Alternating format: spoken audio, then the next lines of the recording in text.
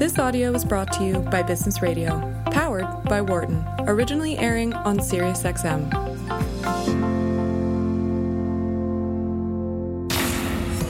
From the campus of the University of Pennsylvania Wharton School.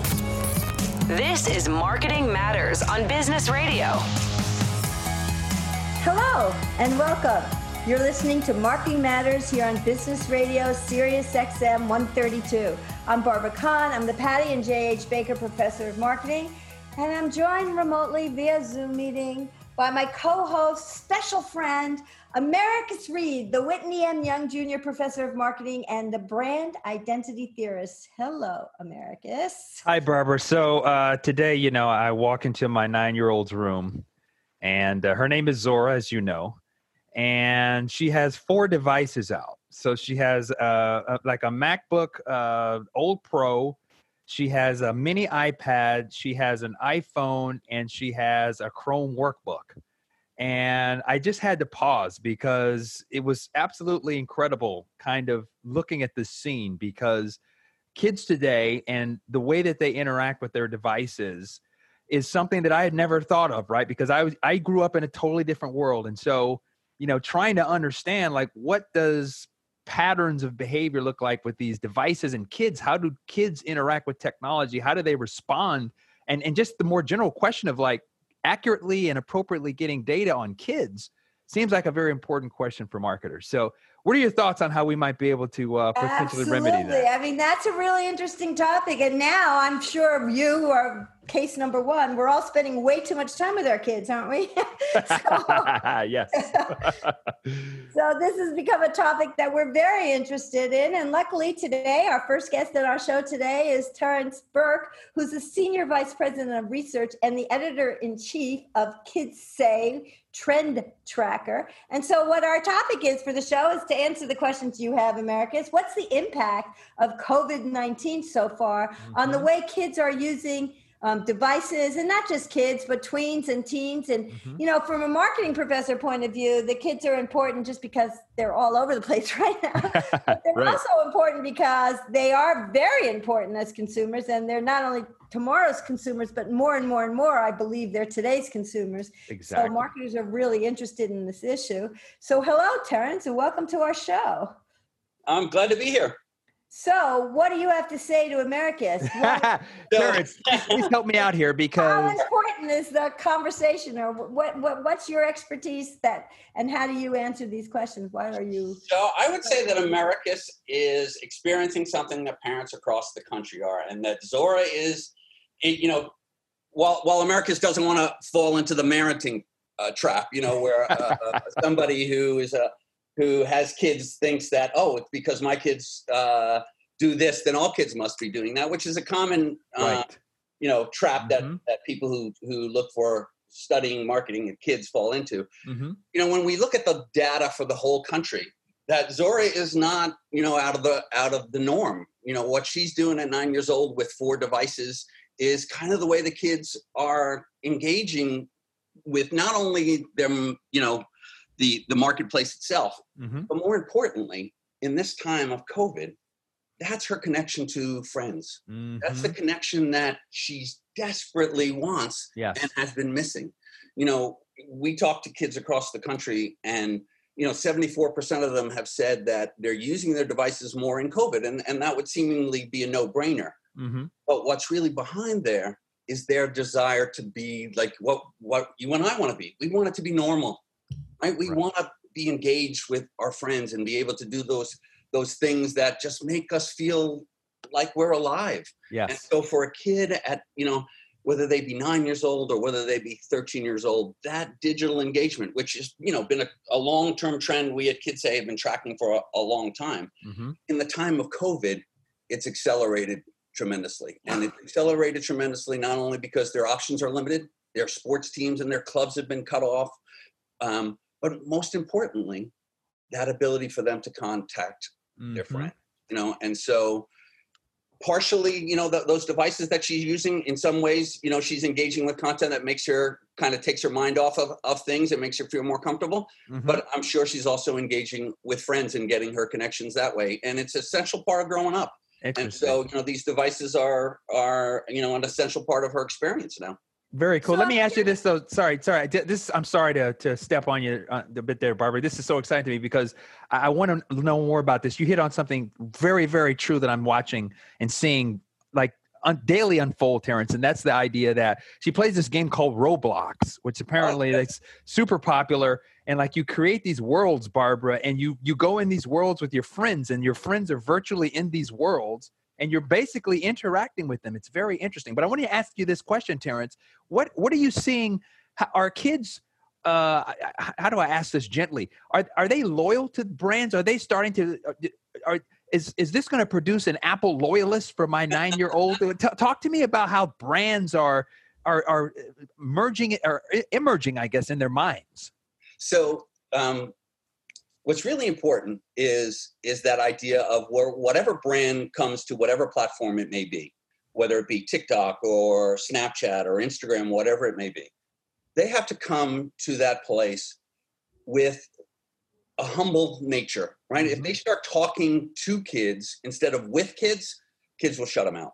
Mm-hmm. If they start trying to impose their kind of brand identity in an inauthentic way for that platform, kids will sniff it out. And so if, kids aren't opposed to relationships with brands. In fact, the brands that speak most to them, that deliver whatever they're looking for, whether it be fun or engagement or connection, they're open for that. They're not of past generations. I'm kind of at the end of the boomers where we used to think of, selling out. Kids don't view it that way. What they do view it as, are you talking with me or are you talking to me? Mm-hmm. You're talking to me. There's so many things that I can do. I don't want to be talked to. I'll swipe and get out here and go to a different app or a different place. If you're engaged with me and you know the vocabulary of whatever that platform is, whether it be, say, Roblox, right? A place where you've not only given me the fun of playing that game, but you've enabled me in a way to drop the barriers that distance has provided for me and my friends so that we can do the friend stuff, but we're doing it here on Roblox. And so they are very much, I wouldn't say necessarily loyal, because when a platform or new place comes around, they'll flip instantly. Right. If you are delivering for me and delivering with me in kind of collaboration, I'm there. And they might not, at 9 years old, she's not necessarily doing this consciously, but it's like Anders Ericsson, Malcolm Gladwell made him famous with the 10,000 hour rule, right? Mm-hmm. I like to view it as the 10,000 image rule. Oh. Kids have seen images, and so they intuitively can sniff out the fake, the phony, the stage, right? Mm-hmm. They get a sense of a TikTok video right away, whether this is something that's authentic or this is something that's been manufactured to manipulate me. Now, again, not conscious, right? They get the feel for that. So brands that want to engage with kids need to understand those places, right?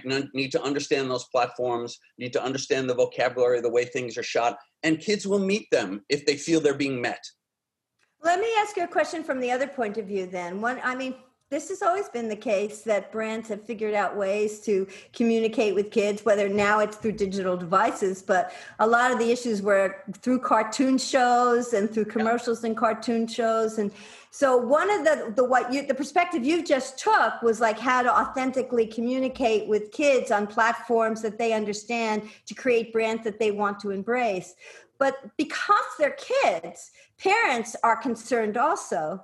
And so a lot of the times in advertising to children or talking to children, there have been a lot of concerns. There's a lot of ethical issues of what brands should and shouldn't do. Do you have a position, or do you take any position on policy on that, or what a good parent should do in terms of limiting? Yes, please talk to me, please. I need this.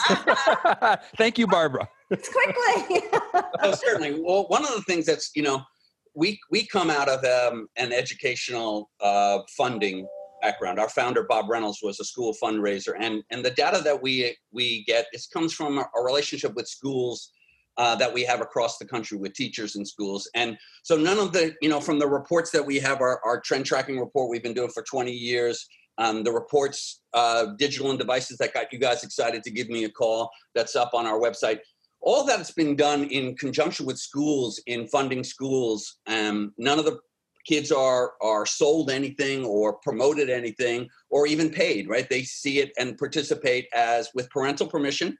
In fact, when the COPA laws were first written, they contacted our founder, Bob Reynolds, to help them write that law because of our relationship with confidentiality with parents. And so it is really important to us that we're not engaged in a kind of a direct selling. And so one of the problems for me is in talking to kids all the time, they don't incorporate COPA rules or the inability to, oh yeah, I'm supposed to be 13. I can't be on Instagram unless I'm 13. I can't be on YouTube, right? Unless right. They blow by that wherever. And so the reality is for them, they're there. They're going to be at those platforms. The attempt of YouTube to do YouTube Kids, which is a great attempt for the 5 to 6 to 7-year-old kids. Mm-hmm, mm-hmm. Once that 8-year-old kid has seen YouTube, it's like the old line of once the soldiers have seen Paris, how are you going to keep them down on the farm, right? Once the kids have seen YouTube, they're never going back to YouTube Kids. So one of the realities that parents have to do, and this is where the kind of the difficulty is, because right about where Zora is right now, about age 9 actually, is where a lot of parents recognize the beast is out of the bag. I recognize that I can't control all the things that my kids are going to encounter with when they're 5, 6, and 7, particularly because they're more tablet users, they're more in public spaces. When they're using them at the kitchen table or on the couch, et cetera, it's much easier to monitor those things. But as soon as kids make that transition to the cell phone, parents, and from the parents we talk to, it really is about, have I inculcated my values with my child? Have I created dialogue so that they can come to me if they see anything that's disturbing? There's much more of that understanding that, wow, I have to approach this in a different way. And today's parents, right? America's, you are one of them. You grew up, the first generations of kids who went through this, they didn't have parents who could offer them advice because they hadn't been on the internet. They didn't know what they were encountering. You know what's out there. And so you are somebody who can offer some guidance to your child because you understand, this medium, right? You understand its greatness and its traps and its pitfalls. And so it really is about parents having to make sure they create that space to dialogue, because particularly once a kid gets a smartphone, it's the Wild West.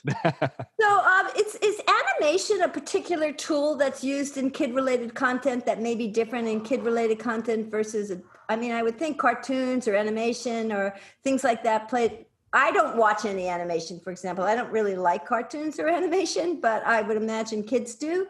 I don't know. Is that something that's a particular kid-friendly format? Yes, it is. And I think it's even going to be more so because with studios shut down from social distancing and people being able to animate using their home studio instead of getting actors together and produce, I think we're going to see a lot more of it. Animation in and of itself is not necessarily lingua franca for kids, as we see with BoJack Horseman and other, adult related animation that's been very successful. But it's quicker and easier to produce in general.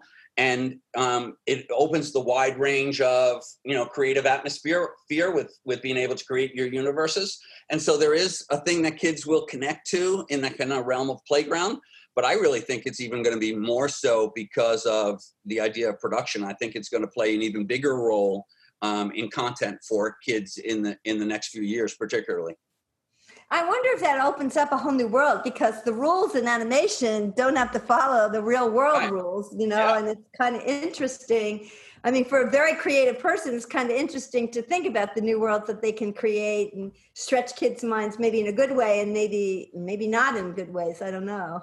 Well, it's also the platforms and the storytelling that they do on, Snapchat stories and TikTok in that small medium and being able to find new ways to to engage and tell compelling stories, I highly recommend any creative type to make sure that they are, checking out these platforms and the way kids are telling the story. Because when you're engaged in trying to tell a story to kid and the way that they're sharing their stories with each other, they, back to that kind of 10,000 hour idea of they get a feel for this platform and what's real and what's authentic or not. And they're creating new ways of telling stories. They're creating new fun ways of sharing ideas with each other visually and auditorily. It's really fascinating. I mean, we just put out a press release this week regarding TikTok and its impact on the music business, because we're getting kids telling us that it's their favorite music streaming site.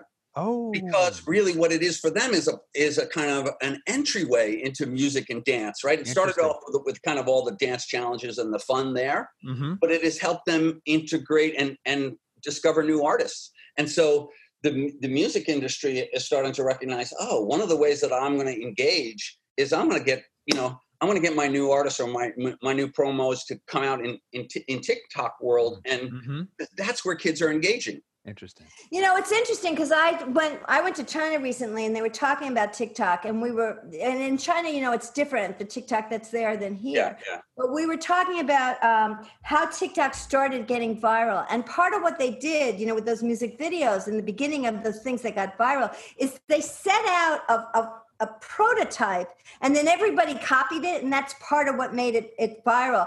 And that was all done by design. So there was like theory about, combine the karaoke kind of concept with something that's reproducible that people can do, and maybe that'll catch on. There was actually theory about all of that.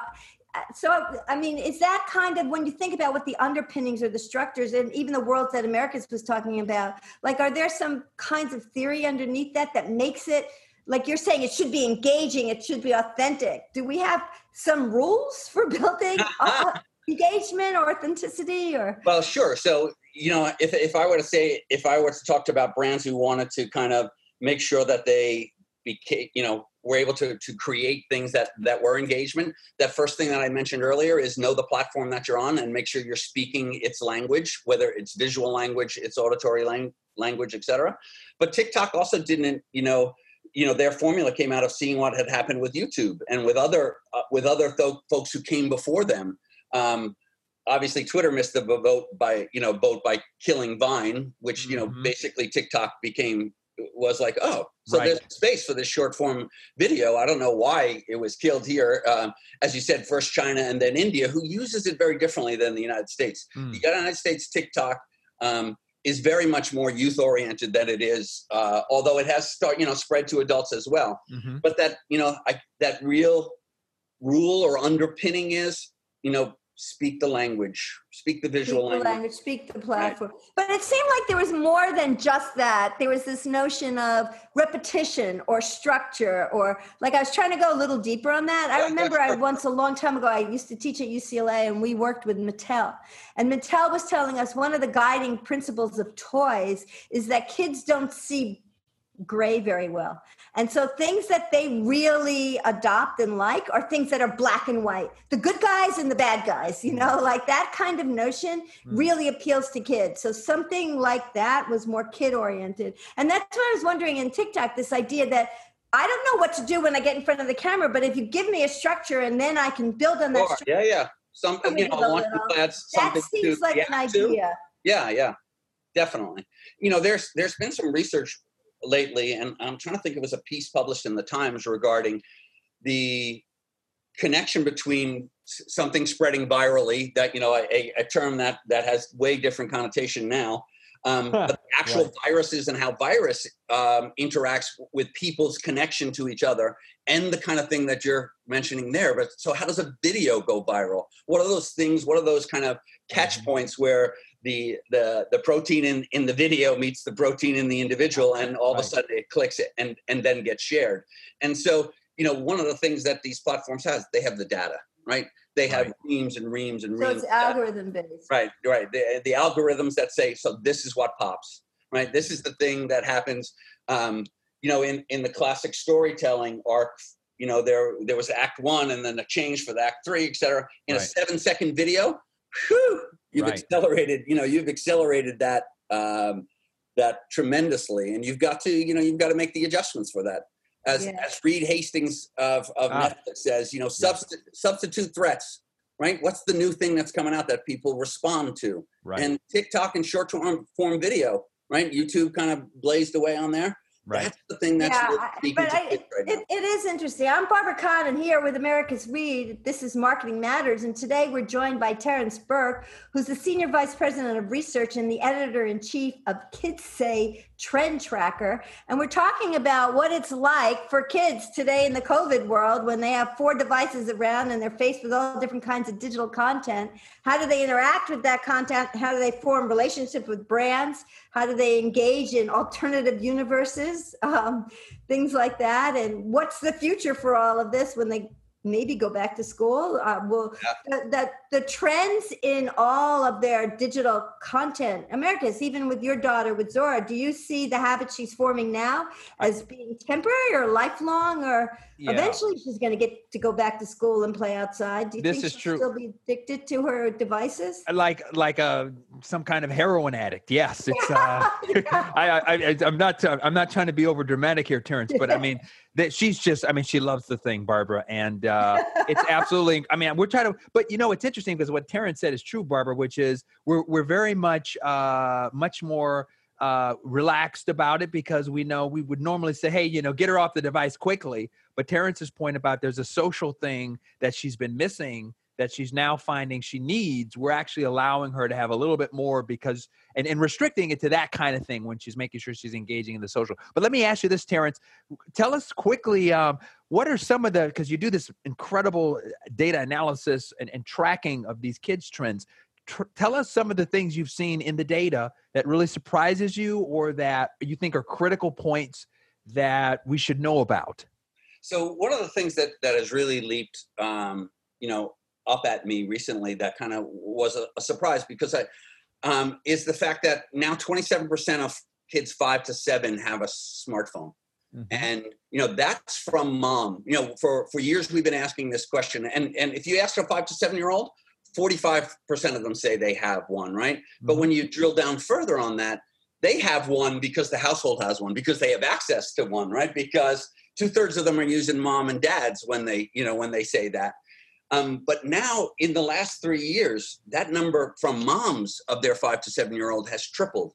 Mm-hmm. And interesting. Yeah. And what's really fascinating for me is because, looking at the developmental levels of kids, both their cognitive levels and their physiomotor levels, that the small screen is actually detrimental to a younger kid. You would think that, they got smaller fingers, they'd be fine, but they don't have the fine motor control for it. Or do they have the social emotional connection that a tween has of, I need to talk to my friend? They're much more happy to see their friend when they see them, but not a need to have their friend in their pocket at all time as when they get to tween age and certainly in teens where they will need that. So, that number is really surprising me that a number of kids have that. And talking to parents, they talk about, I need to feel that I can contact my child, particularly when their children were at school. In talking to the teachers there for the 5 to 7-year-olds, it was a lot of that. And that was the same report we got in 2005 when it was 8 to 11-year-olds who started at that same number to have a smartphone.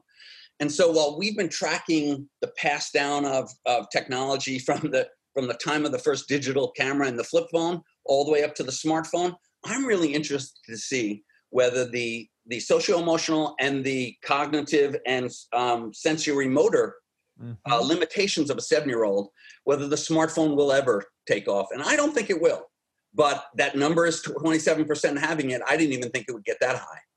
Wow, interesting. And so do you think, Terence, that what do you see as, as children are transitioning across age, what do you see as some of the things that we should be doing to make sure that, we are giving them the best relationship with this technology? Are there certain things revealed in the data that we should be paying attention to as they transition from these different cognitive functioning and articulation abilities? Or what are your thoughts on that? Well, again, because we have our relationship with, hundreds and hundreds of schools across the country, we know that there's an effort for digital literacy, like teaching kids about the platforms and how to distinguish and determine, it's something we adults are facing a challenge with, right? What's true and what's not true. How do you recognize a legitimate source or not a legitimate source? How do you separate something that's there to manipulate you from something that is engagement? Mm-hmm. And so, on a level that's authentic and real. And that's why the relationship between friends is so important on these devices, because that's the place that kids can recognize and say, oh, I know who this is coming from. This is just an extension of the playground. This is just an extension of my time with my friends. It's just another playground. It's just a virtual and distance playground.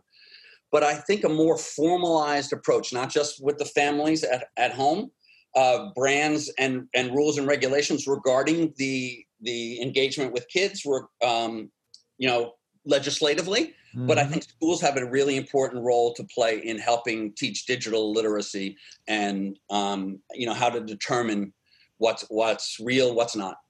Yeah, well, that's pretty interesting stuff. I mean, watching kids and the digital connection over time and how, you're talking about the little kids with their little fingers is so cute to think about it. But I still think about them being really deprived when they're sitting at a little desk, even with all these and they're not out in the sunshine playing with their friends.